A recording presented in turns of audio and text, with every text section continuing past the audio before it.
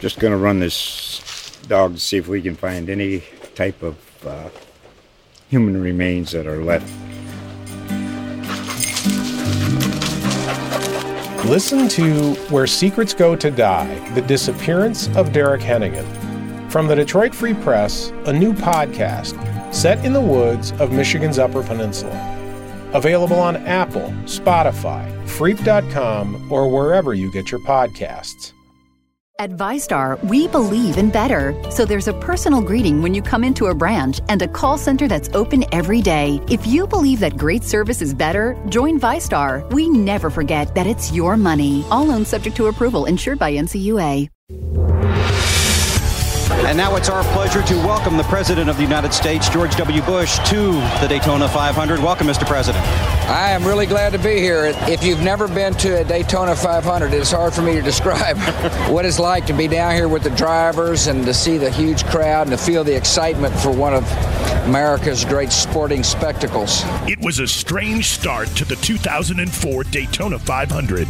As before the race, several cars had to move to the rear of the field, with engine changes for pole sitter Greg Biffle, Ryan Newman, Ricky Craven, and the 1990 race winner Derek Cope. Unfortunately for Biffle, he won't get to keep that pole position because of an engine change in his car since Thursday's qualifying races. By rule, he'll have to go to the back of the field. This meant that Gatorade dual #1 winner Dale Earnhardt Jr. took over the first starting spot and led the opening laps. Earnhardt Jr. leads lap 1 by about a foot. Tony Stewart is behind him in the 20, pushing the outside lane. It's Elliott Sadler in 38, pushed by Sterling Marlin in 40. Mark Martin, coming off a disappointing season the year before, exited the race with a blown engine on lap 8, which brought out the first caution. Trouble, turn number 3, and the caution flag is out.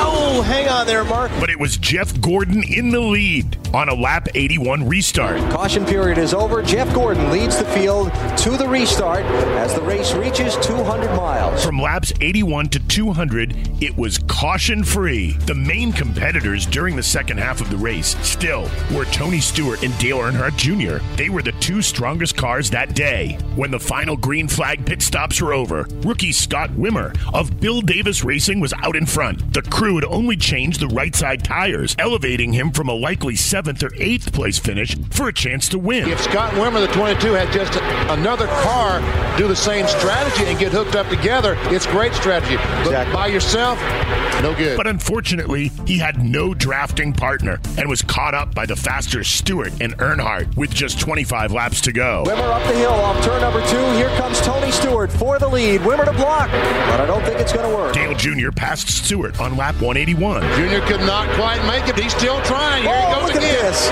Another run to the inside of Stewart, and he might have him this time. A great run going to turn 3. He's got him. Good job. And held him off in the remaining laps to win his very first Daytona 500. Dale Earnhardt Jr., exactly 6 years to the day after his father, Dale Earnhardt Sr., had won his first and only Daytona 500, sails into victory lane. The legacy continues. Dale Earnhardt Jr. wins the 46th Daytona 500. It's Junior's Day at Daytona in the 2004 Daytona 500.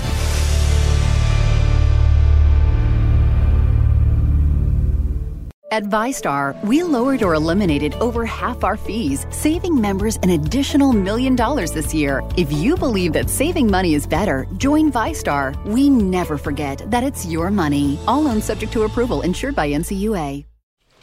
Just going to run this dog to see if we can find any type of human remains that are left.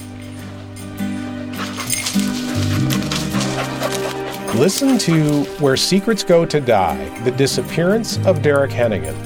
From the Detroit Free Press, a new podcast set in the woods of Michigan's Upper Peninsula. Available on Apple, Spotify, Freep.com, or wherever you get your podcasts.